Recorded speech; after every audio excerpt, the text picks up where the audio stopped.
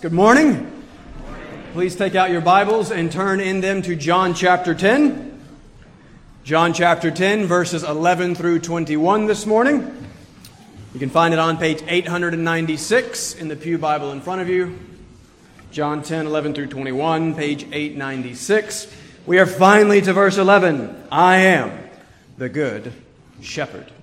Why are you the good shepherd? Jesus, the good shepherd, lays down his life for the sheep.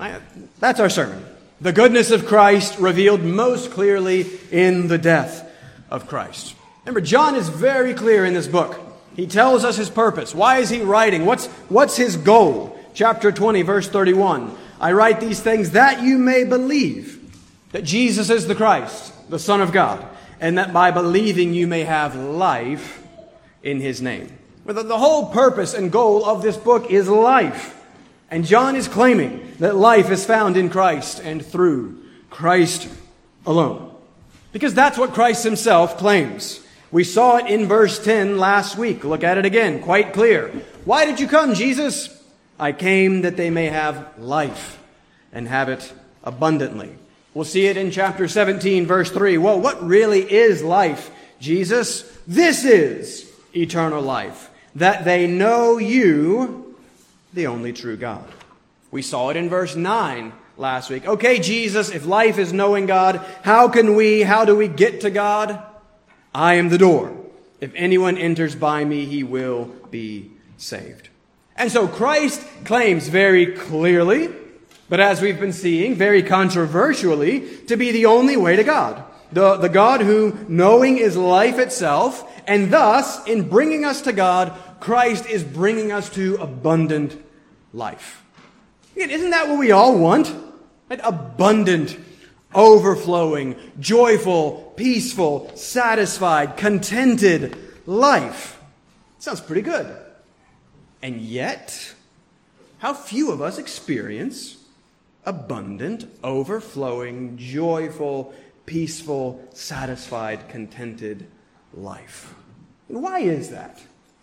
I've shared a couple of times already the line I read in a book by Martin Lloyd-Jones, a book Lydia gave me, one of the things that she left behind that I come back to again and again. But this quote from Lloyd-Jones in a book on assurance has both really helped me and has both really messed with me. And Lloyd-Jones says this: the more I try to live this Christian life and the more I read the New Testament, the more convinced I am that the trouble with most of us is that we have never truly realized what it is to be a Christian. If we only understood what a Christian really is and the position in which he is placed, if only we realized the privilege and the possibilities of that position, and above everything, the glorious destiny of everyone who is truly a Christian, then our entire outlook would be completely changed. Quite honestly, many of us have never truly realized what it is to be a Christian. I often feel like I'm only just beginning to sort it out. Thus the struggle to truly experience the abundant life that Christ offers. We struggle to realize what it is to be a Christian, but taking it a step further, I think in large part, we struggle to realize what it is to really be a Christian because we first struggle to realize who Christ truly is. Right? It has to start there. For Christ is Christianity. Christ claims to be life itself, claims that we will find life, and all those abundant, peaceful, joyful, all those things. He claims we'll find those only in Him, only in knowing Him. And while knowing Him is more than knowing about Him, it's not less. It starts with knowing about Him. And the more that we know about Him, by the grace of God, the more we will grow to love Him. We look at Him, we learn Him for the purpose of loving Him. And so, my whole job, my only hope as a pastor is to hold up Christ to you, to beg and beseech and encourage you to look at Christ, to look more, to look longer, more deeply, more intentionally, more consistently, and then pray and ask the Holy Spirit to open your eyes to the beauty and glory and goodness of this Christ. Remember, last week, we become what we behold. We look like what we look at. What are you giving your attention and your affection to? What are you filling your time and your mind with? As we asked last week following Spurgeon, all right, you believe in Christ. You believe things about Christ. Great. Here was Spurgeon's question. Is Christ precious to you? Because if he's not, well, then you don't know him. If you are merely mildly interested in Jesus, then you have not yet truly met Jesus. Is Christ precious to you? If by the grace of God you can better see and understand him as the good shepherd, he will be precious to you. Here is his preciousness in this text. Here is his beauty, his infinite value. The good shepherd lays down his life for the sheep. Again, that's the sermon. That's where you will find abundant life. So our goal simply this morning is 3 points to help us better understand Christ and hopefully better love Christ. I had 4 points, but I decided to spare you yesterday afternoon. Only 3. Point number 1, we're just going to start with the Good Shepherd. Who is he? His identity. Then point number 2, we want to focus primarily on the death of the Good Shepherd. Remember the repetition in this text. We'll see it again. Then, in what was going to be point 3, let me provocatively encourage you to come next week. What I wanted to do in point 3 was I wanted to draw your attention to the grace of the Good Shepherd. If there's nothing more important than knowing God, there's nothing more important than knowing the grace of God. And quite beautifully and brilliantly, we have all 5 of the doctrines of grace in John chapter 10. Grace is everything. The Christian faith is a religion of grace. Our only hope is grace. Abundant life is only found through grace. And John chapter 10 is simply one of the clearest explanations and expositions of God's sovereign grace. If you are still struggling to value Christ, a consideration of the absolute sovereign grace of Christ could help. And the doctrines of grace are a wonderful summary of the grace that is life. So I'm going to take a whole sermon next week and walk you through the doctrines of grace from John chapter 10. We'll see the doctrines of grace of the Good Shepherd. All right, come next week. I think it'll be fun, Lord willing. But that makes point 3 this week. I mostly want to apply here at the end because we see Christ transition to talk about this as well. We're going to close with the church of the Good Shepherd. So the person, the death, the church. It's the preciousness of the person is revealed in the death. And then it's the church of the person created by that death. So let's read our text and see what Jesus says here. Remember, this is the most important part. John chapter 10. I love this passage, so we're going to read the whole thing one more time. Verses 1 through 21. We'll focus on verses 11 through 21. But pay attention. This is God's word. This is living and active. This is the voice of the Good Shepherd.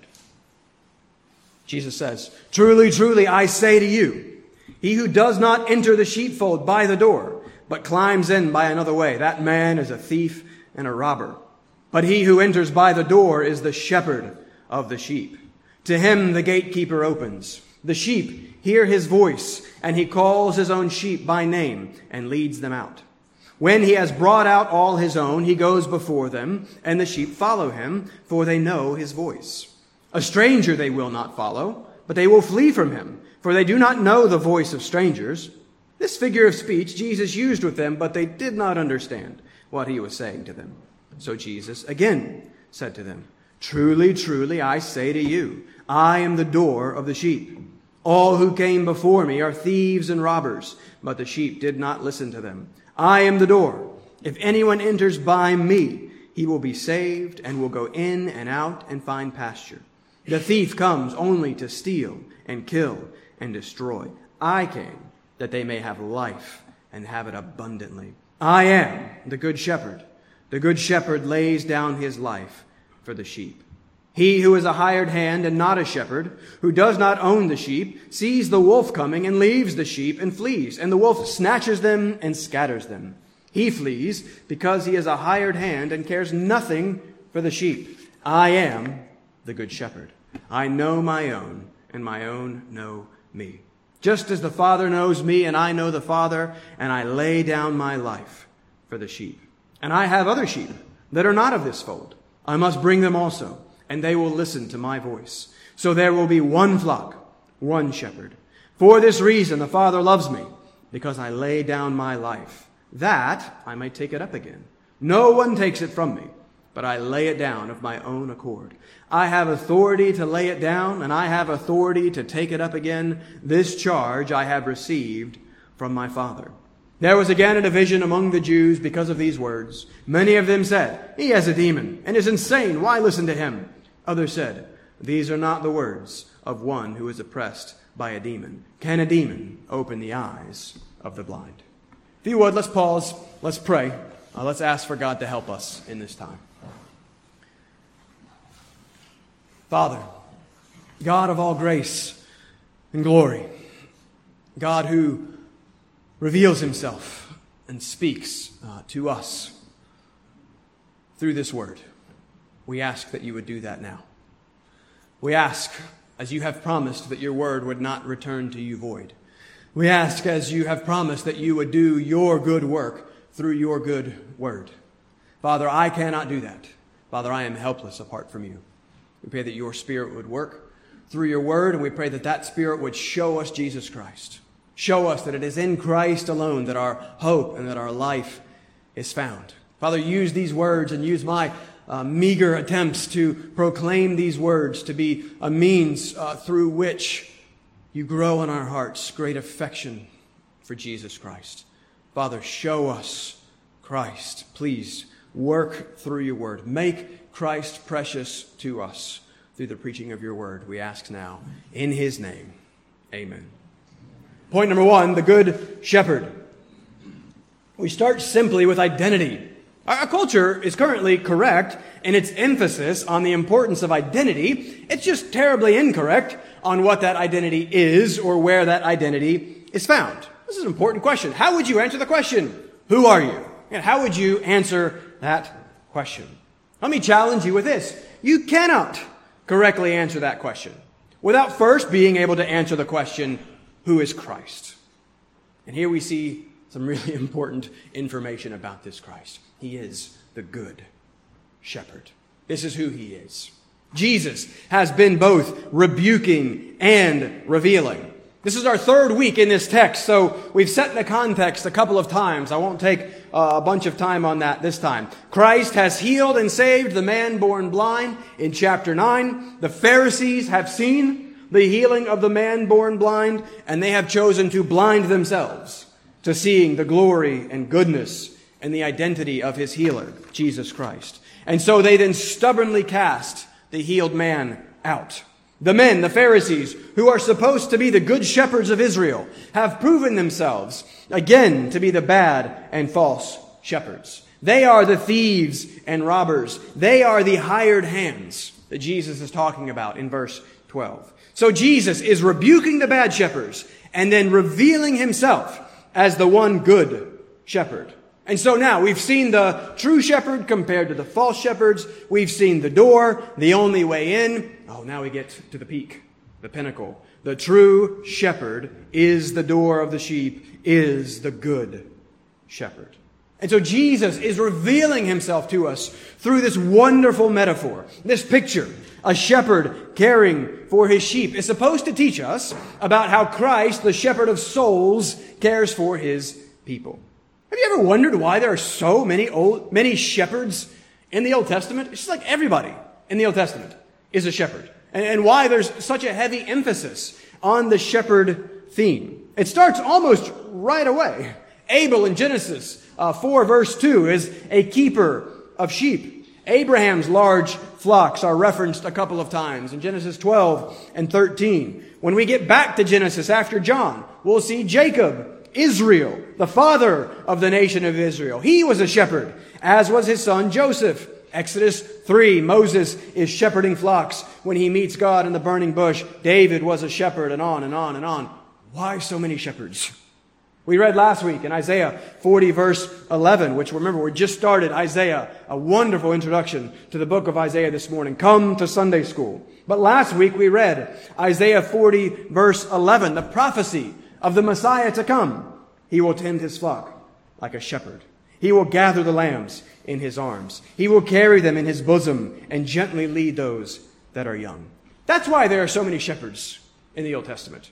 We just read Psalm 23, the most beloved of the many beloved Psalms. The Lord is my shepherd. God, Yahweh, is my shepherd.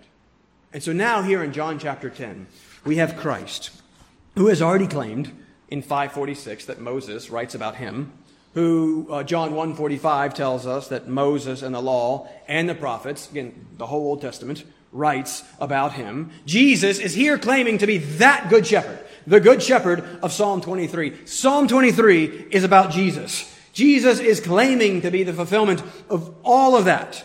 All those shepherds in the Old Testament are there for this purpose. They are types and shadows pointing us to the true fulfillment of the good shepherd, Jesus Christ.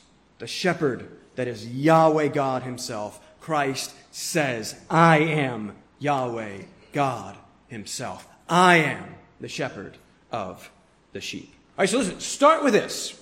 If you can understand this, point number 2 should floor you. I don't care how familiar you are with point number 2. Fight against the apathy that familiarity breeds. Jesus has just claimed again to be God Almighty himself. Christianity claims to be founded upon the most amazing thing that has ever happened. What would your answer be to the most amazing thing that has ever happened? The only answer is that God has become man. That's the most amazing thing that has ever happened. God, in all his infinite transcendence, in his glorious bigness and beauty, has become amazingly eminent and small and present. He has come here. Physical, flesh. God has become man. If it's true, it's the most amazing and most important thing that has ever happened. If it's true, you should live your entire life around that one fact. Thursday night, Henry led us through Romans 11, which quotes Psalm 19. You probably know it. The heavens, the skies, declare the glory of God. And he had the children construct a little model of our solar system. You can still see it. It's up in there if you need a general idea of the size. We go from the sun, and he thankfully, wisely went to Pluto. When I was growing up, Pluto was a planet. I cannot accept the deplaneting of Pluto. Still a planet to me.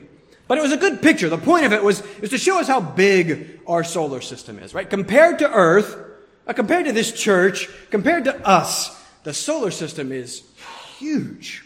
And the point was, the bigger the creation, the bigger the creator. The bigness and beauty of creation reveals to us the bigness and the beauty of the creator.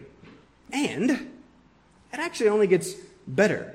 Compared to us, compared to Earth, our solar system is huge. Compared to the universe, our solar system is basically nothing. The Earth is basically nothing. We are nothing. It's just this one little system around this one little star.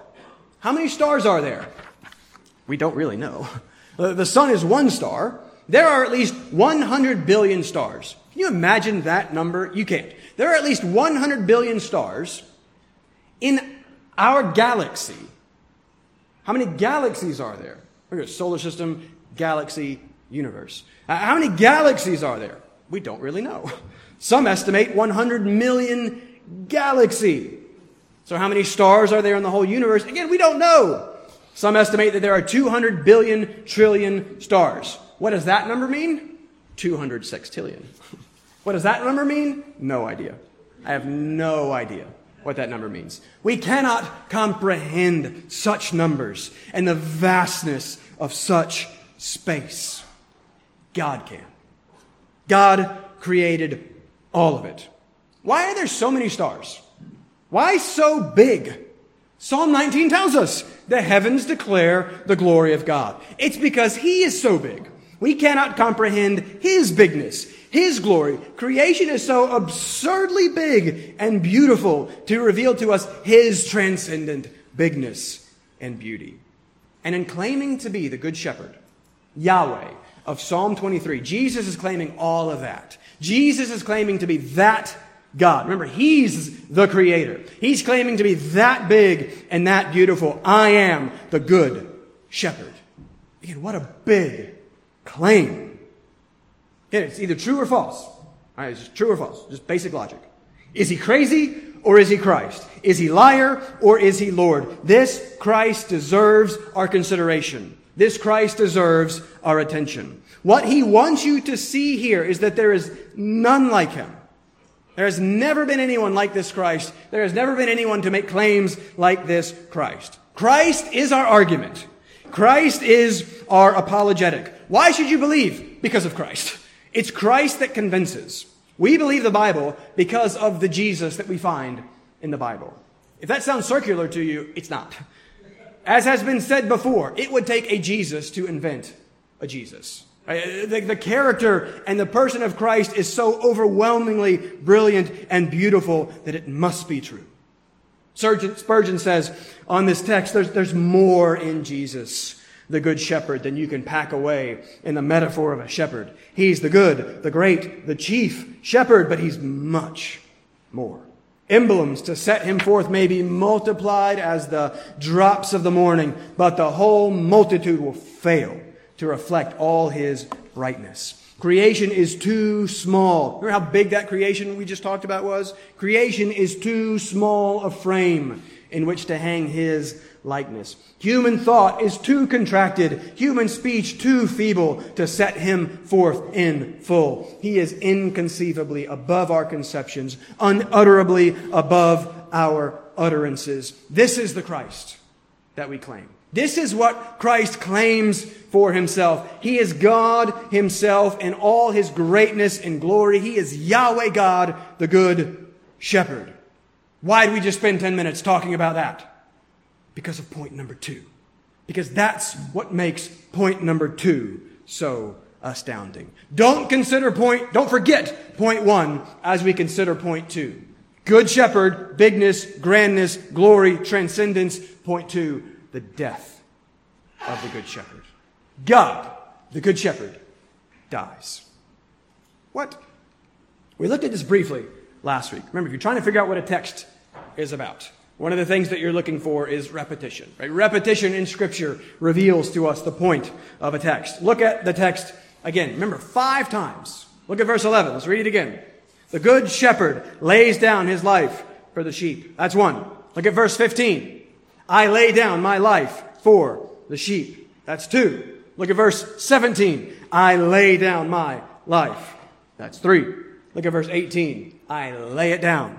Keep reading. Verse 18 again. I lay it down. That's 4 and 5. Jesus will not let us miss the main thing. And the main thing that he will not let us miss is his death. It's no accident that verse 11 follows verse 10. It's no accident that I came that they may have life and have it abundantly is followed by the good shepherd dies for the sheep. In some way, the two are connected.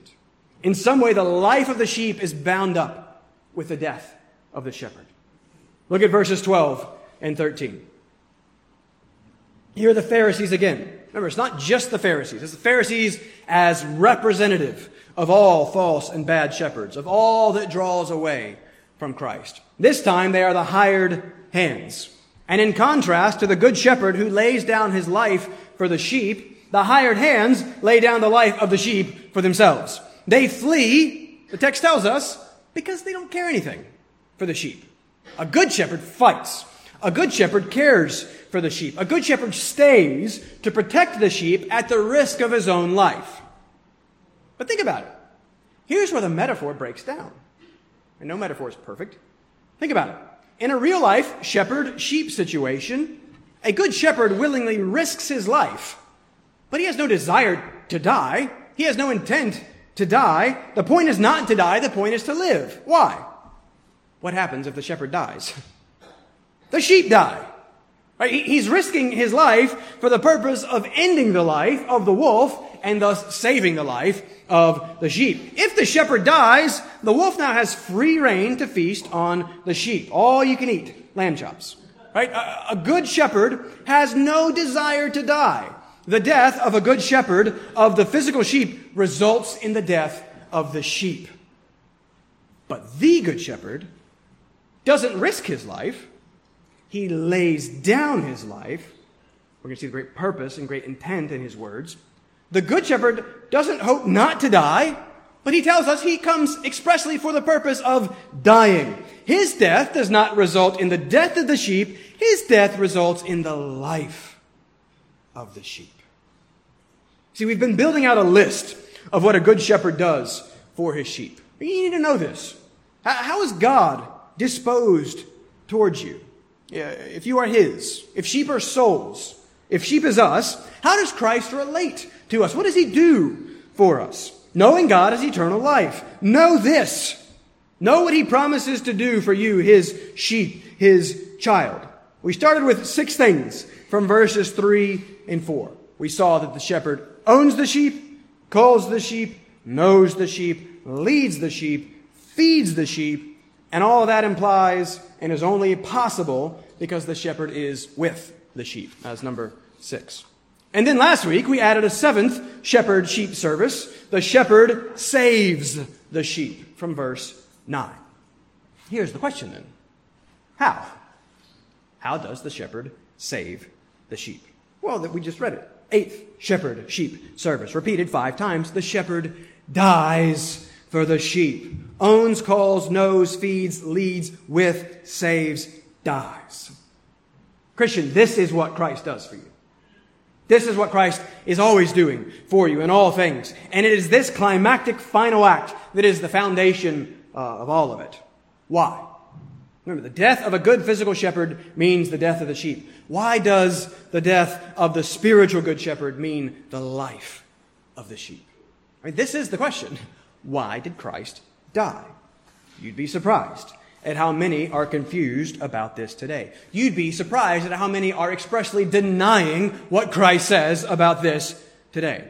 Because it shouldn't be that complicated. Because Christ tells us. The text tells us. There's even a tiny, little, seemingly insignificant word in the text that tells us. Remember, grammar is good. You need grammar. The smallest words are often the biggest words. Prepositions are precious. It's that little 3-letter word in verses 11 and 15. The shepherd lays down his life for the sheep. Huper. Looks like hyper. Huper in the Greek. It's one of the most important words in the Bible. Huper, for, means instead of. It means in the place of. It is a substitution word. It is a sacrifice word. Question. We talked about doors last week. Christ, the door. You think my sermons are long now. You should see them before I take all the stuff out. So I had to delete this part of the sermon last week, and I saved it for this week. Most of you entered this morning through the back doors there, the front doors, whatever you want to call them. Right? Do you know why the doors are red? Right? Do you know historically why church doors are red? Don't get me wrong. I'm a Tar Heel through and through. You guys make fun of me sometimes. My whole wardrobe basically consists of light blue. It's all right. I was not sad when it was decided to go with the nice blue carpet in here. But I don't think that we should change the red door. There are arguments about this, but traditionally it goes all the way back to the Exodus and the first Passover and the painting of the doorposts red with the blood of the Lamb, the sacrificial Lamb, the substitute. God has said the firstborn of everyone is going to die unless something dies in his place. Unless the Lamb dies, and then to show that death, the door must then be painted with the blood of the substitute, saying, there's already been death here. There has been a substitutionary sacrificial death pass over this place. The door was red. And we've seen at the beginning of this book, John the Baptist cry out upon seeing Christ in 1:29, behold, the Lamb of God who takes away the sin of the world. And we've just read Christ claim, I am the door. That's why church doors are red. The death of Christ is why. The blood of Christ is why. He says in verse 9 that we enter by Him. We enter through Him, through His blood and death. And so historically, red church doors were a reminder that we enter in. We enter into this space. We enter into worship. We enter into the presence of God only through the blood of Christ. Have you ever considered the red door. Remember, the shepherd dies for the sheep because he knows the sheep. We think of this generally as, oh, he knows me so much, and that's so nice, it's so good to be known. But we talked about how that also then means he knows, Isaiah 53:6, that all we like sheep have gone astray. Remember, sheep is not a compliment. Sheep is not about how cuddly and cute we are. Sheep are dumb.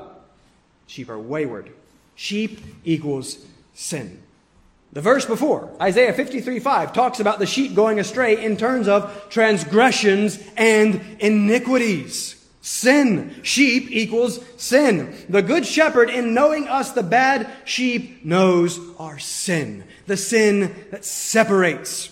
That sin that is death. That sin that is cosmic treason, a crime. And if we are going to claim to be about justice, that includes being about the justice the cosmic crime against the eternal and holy God deserves. Something must be done about our sin. The second half of Isaiah 53:6 tells us what that something is. All we like sheep have gone astray. The mystery of mysteries. And the Lord has laid on him, on Christ, the iniquity of us all. That's what it means for the shepherd to die for the sheep. It means that he dies in the place of the sheep as a substitutionary sacrifice for the sheep. The sheep sin. The shepherd dies.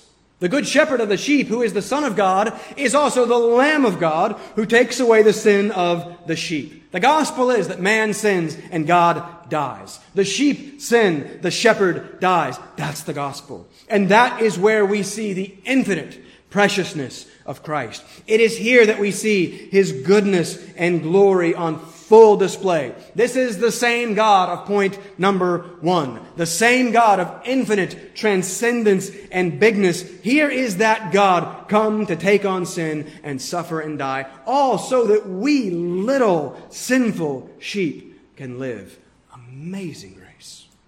The good shepherd dies for the sheep. That is where you will find abundant life. That fact, and that fact alone, is where you will find your everything.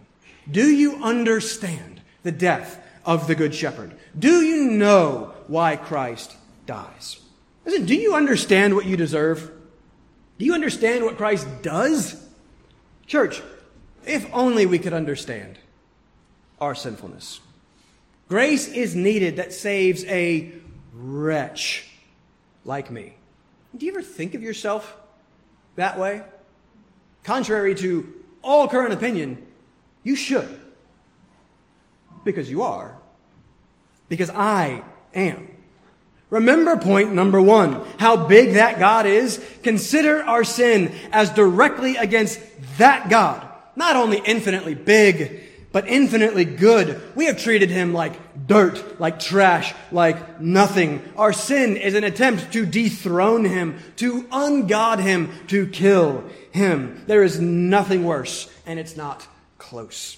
Think of the worst crime of the last couple of years, and it's not close. If we could see our sin for what it is, and how much of that wicked wretchedness remains in our often cold and dark hearts, what that infinitely great sin against an infinitely good God deserves. Have you ever really experienced the depths of the darkness within? Have you? Are you aware of that? Has God allowed you to see and experience what really is still in there? That's a foretaste of what hell would be. Rather than saying that hell is other people. No, hell is ourselves. By ourselves, separated from God. Have you experienced the infinite, what would be the infinite, eternal suffering, sadness, loneliness, and misery? That's what we do in our sin. That's what we deserve. That's what the offended God himself takes on himself. That's what the good shepherd suffers and dies for, that we might be forgiven. If we could see the depths of our sinfulness, we would better see the grace and kindness of what it is that the good shepherd is doing here. Do you really understand and appreciate that? Do you understand substitution? Christ dies for you. Not because you're wonderful, but because you're awful. And I'm the chief of sinners because I'm awful. Amazing love, how can it be? He died for me who caused him pain. That's the grace. Your life is entirely wrapped up in what Christ claims here in verse 11. Do you understand it? Do you delight in it? Do you live in light of it? One of my favorite quotes, I use it every now and then, John Stott in The Cross of Christ. I think this is such a profound quote, but it's because the cross is so profound. And Stott writes this: the biblical gospel of atonement, that's what we're talking about here, atonement, Christ dying for us. The biblical gospel of atonement is of God satisfying himself by substituting himself for us. Satisfying himself by substituting himself for us. The concept of substitution may be said then to lie at the heart of both sin and salvation. For the essence of sin is man substituting himself for God, while the essence of salvation is God substituting himself for man. Man asserts himself against God and puts himself where only God deserves to be. God sacrifices himself for man and puts himself where only man deserves to be. Man claims prerogatives that belong to God alone. God accepts penalties that belong to man alone. Substitution. God puts himself where only man deserves to be. The cross, that's grace. Because man attempts to put himself where only God deserves to be, the throne. That's sin. And substitution is at the very heart of both of them. The good shepherd lays down his life for the sheep. That's how you can find abundant life. Only in Christ. Only in the death of Christ that takes away the sin that is death. But there's one more important piece of the puzzle before we can move on. We said that dies was the climactic final act of the shepherd toward the sheep, but that's not quite true. Let's add a ninth. Look at verses 17 and 18. For this reason, the Father loves me, because I lay down my life, that I may take it up again. No one takes it from me, but I lay it down of my own accord. I have authority to lay it down, and I have authority to take it up again. This charge I have received from my Father. There's a whole lot in there that we don't have time for next week. For this reason, first off, doesn't mean that the Father didn't love the Son, and now that the Son did this thing, and so now he loves him. No, key to this will be next week's verse 30. I and the Father are one. There is an essential unity in the Godhead, and thus in the purpose and plan of the Godhead. Verse 18, the Father gives a charge to the Son, but in 17 and 18, we see the Son willingly and voluntarily take up the task. Joyfully, we read elsewhere. And his joy in taking up the most glorious task ever brings the Father great joy. The Father loves the Son for his willing self-sacrifice to save the sheep. And remember, God is the ultimate being. He's the perfect person. That means he loves perfectly. That means he most loves that which is most deserving of love. We should seek to love that which the perfect person most loves. The Father loves the Son. Do you love the Son? But for now, I'm trying to get to the fact that the shepherd doesn't only lay down his life for the sheep. No one takes it from him. The cross was not an accident. It was not a tragedy. It was not the Jews or the Romans killing Jesus. It was Jesus laying down his life for the sheep. It was the God of point one doing point two. But that's not all that he does. Twice also Jesus says that he will take his life up again. Resurrection. Ninth thing that the shepherd does for the sheep. The shepherd lives for the sheep. Well, we know that all that he does for the sheep. The whole of his life is for our salvation. Remember, the God of perfect righteousness requires perfect righteousness. He requires perfect obedience to his law. How's that going for you? Right? Have you perfectly loved God with all your heart, soul, mind, and strength? You have not. I have not. You need the perfect shepherd to live for you. You need his perfect righteousness, his perfect law-keeping. But that's not really what we're talking about here. I guess you could say this ninth one is the shepherd lives again for the sheep, or the shepherd rises for the sheep. The shepherd dies. The shepherd doesn't stay dead. he dies to rise. And it is in his rising, his resurrection life, that we find life. Paul will even say in Romans 4:25 that Christ was raised for our justification. That will be important for next week. The resurrection proves that Christ actually accomplished and effected what he set out to do. The cross doesn't make people savable. The cross saves. He has made satisfaction for sin. Death could not hold him. We live because he lives. We live because everything that he does for us. Look at verses 14 and 15. The second declaration, I am the good shepherd. This time it's followed by, I know my own, and my own know me. Don't miss verse 15. This is beautiful. Just as the Father knows me, and I know the Father. Don't forget, in Scripture, this knowing, this gnosko, is not just knowing about. It's personal, it's intimate, it's affecting, it's loving. To know is to love. And we've just seen how beautifully and brilliantly, how comprehensively and how comfortingly Christ loves us. All that he does, from the owning to the ninth to the rising, all that he does for the sheep. He loves us, and so he serves us, and he seeks our good, for that's what love is and does. And so we asked earlier at the beginning, where's the disconnect? Why do so few of us truly experience the abundant life that Christ came to bring? It could be, in part, because we tend to miss this.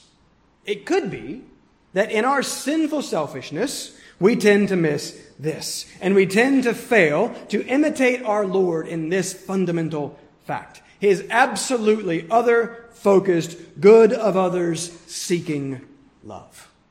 Point number 3, the church of the Good Shepherd. I'll be brief. Look at verse 16. I have other sheep that are not of this fold. I must bring them also, and they will listen to my voice. So there will be one flock, one shepherd. That's the church of the Good Shepherd. In college, Melissa and I both for a time attended a Presbyterian church in Chapel Hill called the Church of the Good Shepherd. We didn't know each other. We didn't know we were there. I think we were there at the same time often, but we hadn't met yet. I was actually saved in the plant of the Church of the Good Shepherd, Christ Community Church, toward the end of college. Both were good churches. Both were churches of the Good Shepherd, as is Woodside Community Church, a church of the Good Shepherd. Why, though, is verse 16 about the church? Well, because it's not about aliens. Some people try to argue. Some people have tried to argue that verse 16 is about the aliens. It's about the gospel going forth to the planets. And, people do that.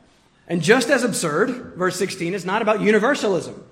It's not about other ways. Jesus has just said that he is the door, that he is the way. He cannot then be saying here that there are other ways, that people from other religions will still be saved through those religions, apart from them coming to Christ, of course. It's not that complicated. Remember, the sheepfold back in verse 1 is Judaism.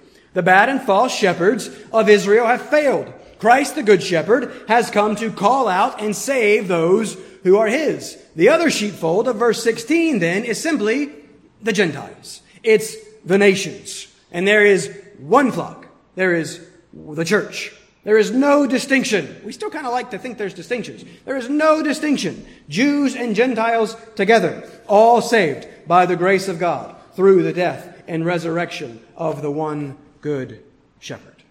Next week, again, we're already driving towards this, but it's the work of the Good Shepherd that creates the sheep. That's going to be basically the big idea next week. It is the work of God that creates the church. It's his initiative. It's his grace. God's grace creates God's people, and thus God gets all the glory. It is all his gracious, glorious, sovereign work.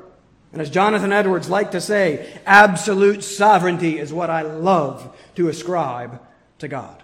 Sovereign grace is what I love to ascribe to God. So come back next week. It will be fun, hopefully edifying. The ultimate goal is for it to be God glorifying. Not to us, O Lord, not to us, but to your name be the glory. We're going to see that next week. God's absolute glory revealed in his absolute grace. And that is supposed to do us absolute good. So next week, please come. The doctrines of the grace of the Good Shepherd. But for now, all I want you to see is that much of the glory of the Good Shepherd is wrapped up in how focused he is on us, the weak, helpless, sinful sheep. How he seeks and saves the lost. How he came not to be served, but to serve. The Good Shepherd seeks the good of the sheep. He came that he already had abundant life. He came that we may have abundant life. Maybe then, what we're missing, as the good by grace sheep of the Good Shepherd, as those being conformed into the image of the Good Shepherd, maybe what we're missing is how little we seek the good of others. Maybe one of our fundamental disconnects is our failure to do the very thing that is at the heart of what he is doing in this text. What if the experience of the abundant life is bound up in imitating our shepherd and Lord here? Remember, we become what we behold. Is it all that surprising that when we behold self, we become selfish? Sinful self. So is it all that surprising then that when we seek the good of the self, that sinful self, that we actually become miserable?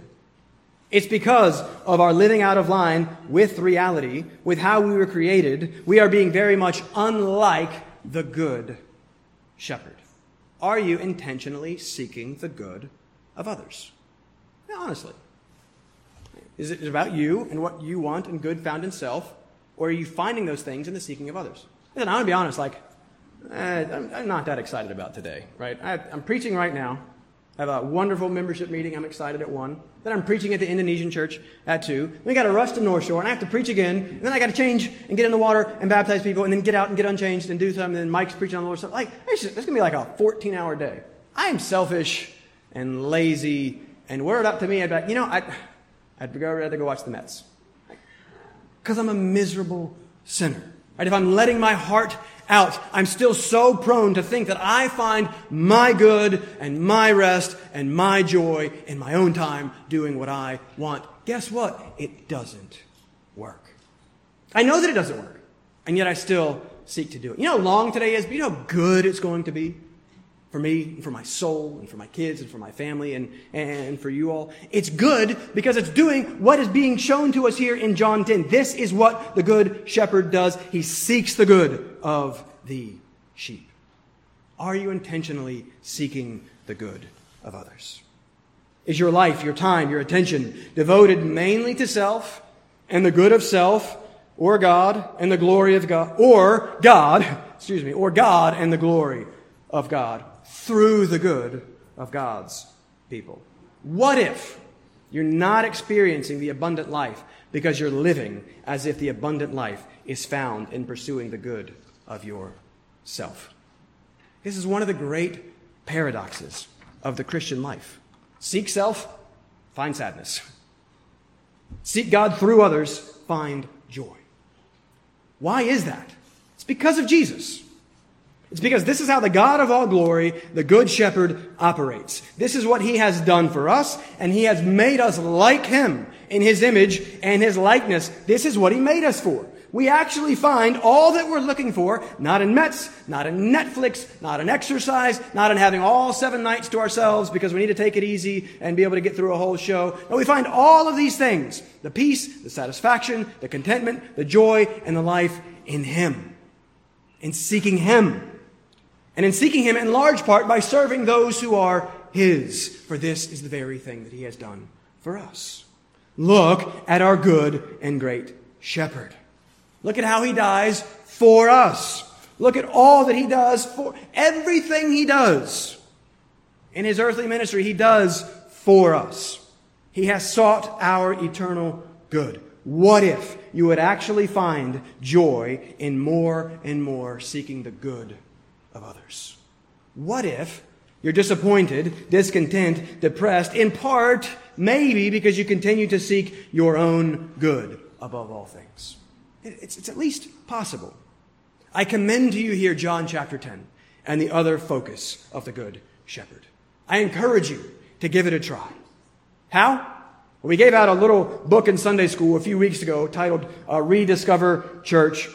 What do you want to get out of church? How are you going to get out of church what you need to get out of church? How can you play an important role and serve in this church? Listen to this short paragraph. I thought this is really helpful. This is what one of the pastors says to everyone that he does a membership interview with. This is what he says. He says, when I talk with new church members, I make a big promise. And so far, no one has ever returned to complain that I misled them. I promise that if they show up consistently and seek to care for others, they will get everything that they want out of the church. That could be spiritual growth, friendships, biblical knowledge, or practical help. They will get whatever they want from the church by fulfilling just these two simple tasks. He goes on, if you don't participate regularly, you don't get the formative experience of church. You don't grow in biblical knowledge through the teaching or in relational depth through praying with others. And if you don't seek the good of others, you learn to judge the church for how it fails to meet your needs and how others fail to reach out to you. I have never seen people rediscover church and get what they want from the community unless they consistently show up and ask others how they can help. Remember, you are the body of Christ. That is so beautifully simple, yet profound and helpful. And how few people actually get this basic thing. Show up, seek to love and serve others. Seek their good. That's excellent. We are not a perfect church. We are far from it. I am not a perfect pastor. I am far from it. But you could still find great joy in this imperfect church with its poor pastor if you would commit to participating and commit to seeking the good of others. That's it. It's that simple. Who are you pouring into? Who are you intentionally reaching out to and connecting with, checking up on, seeking to help become more like Jesus? Are you seeking to help anyone become more like Jesus, the good shepherd of your soul who so perfectly sought your good? And our entire lives, corporate and personal, would be changed were we each of us doing these two things. Christ is our only hope. And so my encouragement is for you to find abundant life in Him. My challenge is that you experience that abundant life in knowing Him and loving Him and knowing and loving His people. 1 John is very, very clear. Right? If you do not love Christ's people, if you are not a part of Christ's people, you do not love Christ. Right? These two things go together. Spurgeon says this. I loved this. I read this on Friday. To live entirely for the Lord is to live indeed. And yet, how often am I trying to live for something else, and then I'm confused why I'm sad or not joyful? To live entirely for the Lord, to live indeed, because He is life itself. And thus, anything else, living for anything else, is not living at all. That's the Good Shepherd. That's His death. That is His church. And so this week, my encouragement to you is to consider Him, to behold Him. We're going to do that in great detail next week. We're going to look at His grace. And by the grace of God, my prayer is that as we do that personally and corporately, we will become more and more like Him in His love for His people. And that we'll find great and abundant life with His people, seeking the good of His people as we honor Him by doing that. The Good Shepherd gladly lays down His life for the sheep, so that the sheep can gladly live for Him. That's the abundant life. Let me close you with a word of prayer.